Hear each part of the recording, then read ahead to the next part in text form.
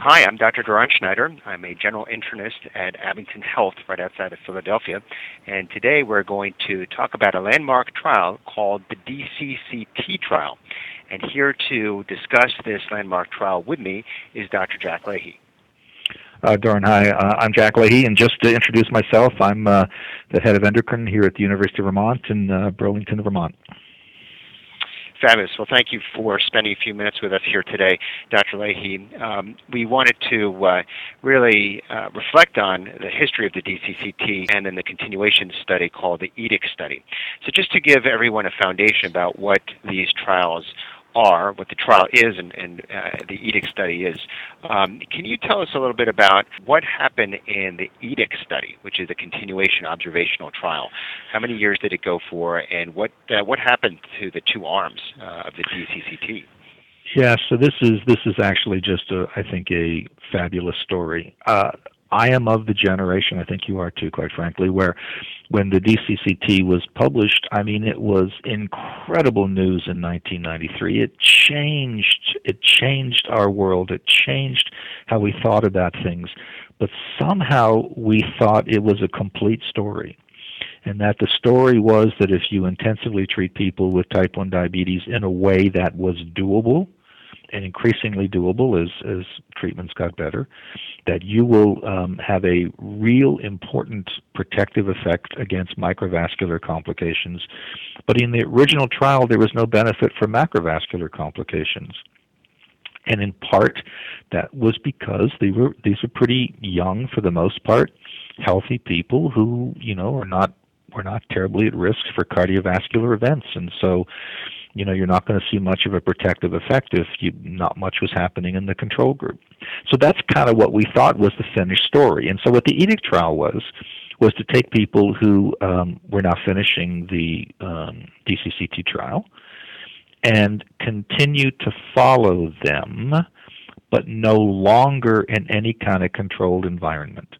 So essentially the trial stops and all of the intervention stops, so that the people who were the intensive group, within about a year, A1C started to loosen up a little bit and sort of drifted up to the high sevens. Because that's what happens. It's not easy to keep an A1C of 7% with type 1 diabetes. It's really hard work, and when you're no longer in the clinical trial, then it just loosened up a little bit. So they kind of went again. They rose a bit. And then the people who were in the control group, who previously had had a hemoglobin A1C of 9%, they started to hear all of the wonderful things attached to the better control, and so they just naturally improved, because I think the medical profession had adopted that, this is important. So their A1Cs came down to the high sevens. And so somewhat serendipitously, these two groups within a year or so essentially equalized in terms of hemoglobin A1C, and actually equalized in terms of sort of treatment approaches. So they became one and the same now. There was no obvious difference between the two. And then they were just followed, and they were followed for close to another 10 years. And data was periodically collected to understand the different health issues of these individuals and see how they're doing. So that's the design, with some pretty interesting surprises. Yeah, so very crisp review of that observational follow-up study, which lasted almost 20 years, and you alluded to the interesting findings. So let's start off first with the primary endpoints regarding microvascular complications. What did we see as it relates to them? So, what I guess maybe to try and understand why these are interesting, you might take one step back and say, well, what might you have predicted? And I think probably people would say, well, the prediction would be that when you have this difference in A1C, this intensive therapy difference, is you'll see a protective effect against something, i.e. microvascular complications is what was identified. But now if the difference in A1C goes away, then in theory the protective effect will go away. It may take a period of time, but the concept would be that it'll go away. I mean, you need ongoing intensive therapy to maintain the benefit. And that is not at all what was seen the initial protection against microvascular complications, and the ones that have been mostly focused on are retinal, but there's been also a neuropathy in some of these that they continue. Something about that early period of intensive therapy gives a ongoing protective effect that does not require maintenance of that intensive difference in A1C, which is kind of stunning if you think about it. Right, and I believe that concept has been one that has been named metabolic memory, and I believe that it has really fundamentally altered the way that we think about the early and aggressive treatment of patients who are just diagnosed, really for all the above reasons that you've just articulated. This is a lasting impact that you're making over decades to really get that initial early control. The beta cells have memory. So let's then focus on the big other shock that you've alluded to a couple times regarding macrovascular complications. Now, you did clearly state that this is a very young population. They didn't have a lot of comorbidities. They didn't have a lot of cardiac risk factors, so we didn't see a lot of endpoints as it relates to cardiac outcomes in the DCCT. What did we see as it relates to cardiovascular outcomes in EDIC?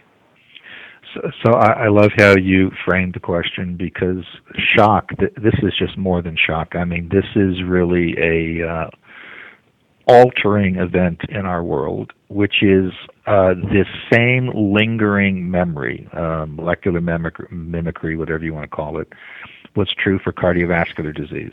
And so all of a sudden, because the trial had now drifted out to another 10 plus years from the original 7 years of the DCCT, you're getting older people who are having higher cardiovascular event rates and the same protection, sizable protection. We're not talking something a little dinky. I mean, we're talking in the sort of 30 to 40% protective range, was still there years after the trial was over. And again, I emphasize that not only had A1C come back to be equal during the 10 years they weren't in the trial, but blood pressures were the same, lipids were basically the same. I mean, none of the cardiovascular risk factors that we think about easily explains any of this.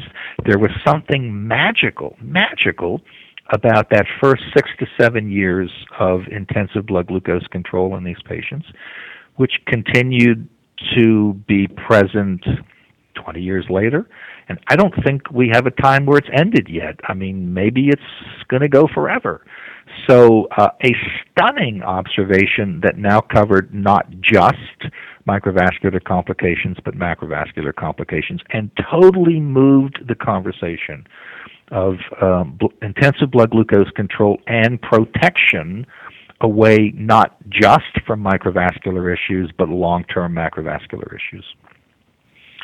So it really crossed the gamut of microvascular and macrovascular improvements in endpoints, and thus was a trial that really shook the landscape and will never be repeated. Quite confident of that.